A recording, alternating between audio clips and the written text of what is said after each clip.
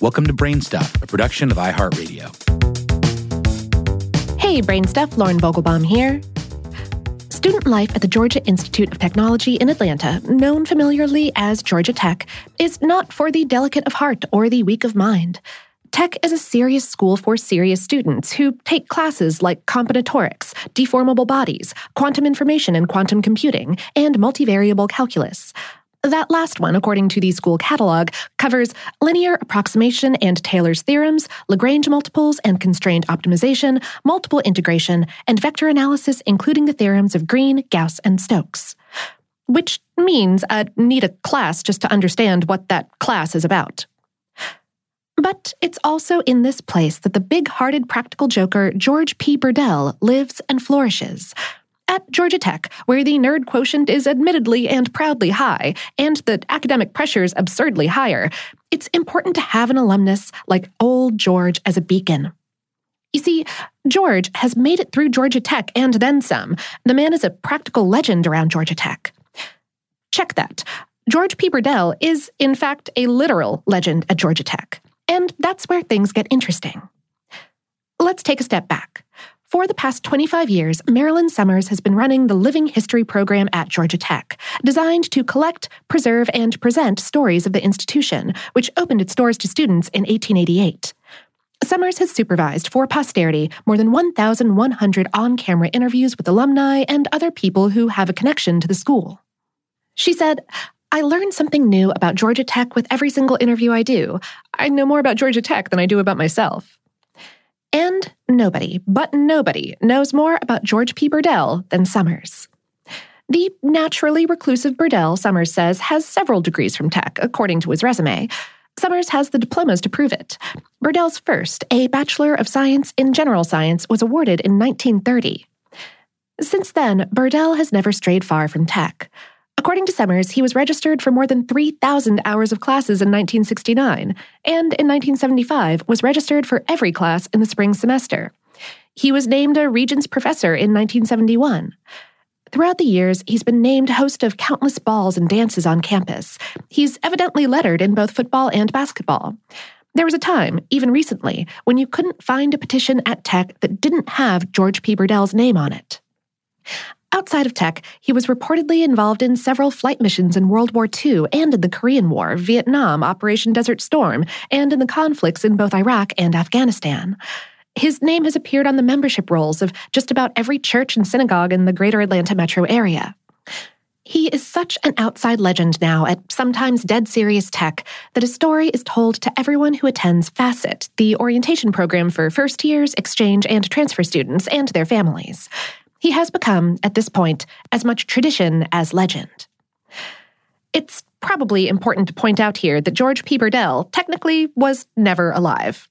He sprung into being, as it were, through the whim of a real-life student, William Edgar Ed Smith, in 1927. Smith had an extra application for the school, known then as the Georgia School of Technology, and proceeded to fill it out with the name of his high school principal, a University of Georgia alum by the name of George Phineas Butler. Smith wrote in the newspaper The Atlanta Constitution on September 11th of 1977, "Nothing could be more amusing than to register him as a Tech freshman, but I lost my nerve after writing George P. and finished with Burdell." Burdell was the maiden name of his best friend's mother, and was also, it seems, the name of the family cat. Smith's creation took all the classes that Smith did, with Smith and his friends who were in on the prank helping with homework and tests. Eventually, Burdell earned his first degree.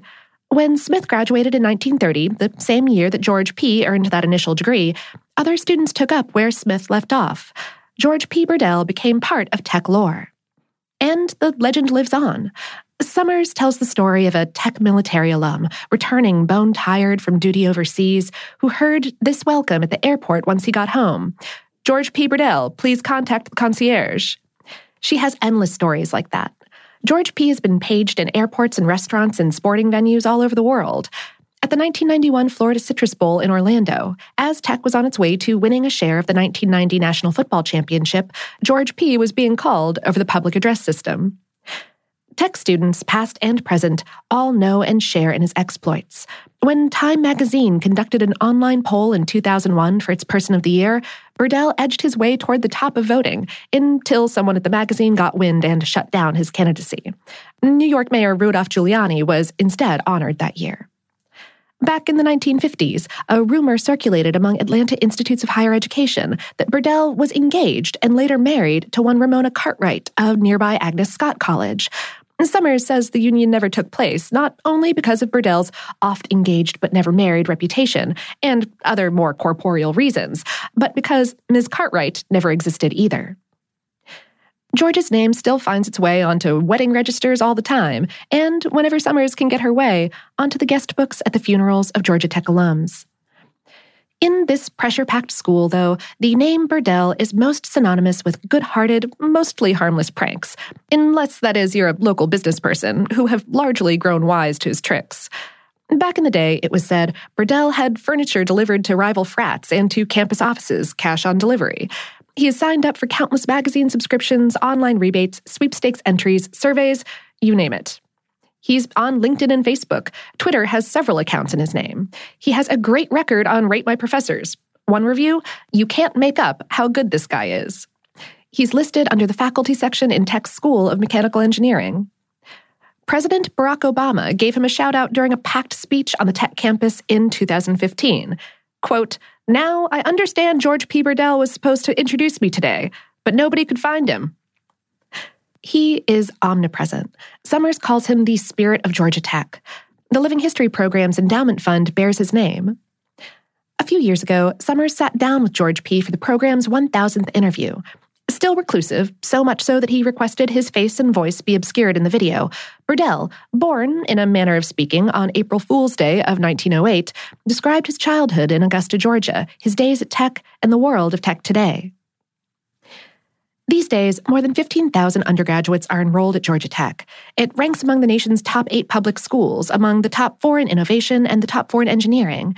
It's graduated a president, Jimmy Carter, numerous athletic icons, including golfer Bobby Jones, several astronauts, a ton of business titans, a Southern-bred comedian, Jeff Foxworthy, and, kind of, one George P. Burdell, who stands today as its most famous alum. Though, to be sure, fame can be a little bit problematic. Summers said, "If your name is Burdell, you can't order a pizza within 50 miles of Atlanta."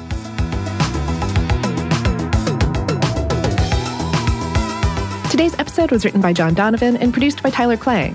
Brainstuff is a production of iHeartRadio's How Stuff Works. For more on this and lots of other legendary topics, visit our home planet, howstuffworks.com. And for more podcasts from iHeartRadio, visit the iHeartRadio app, Apple Podcasts, or wherever you listen to your favorite shows.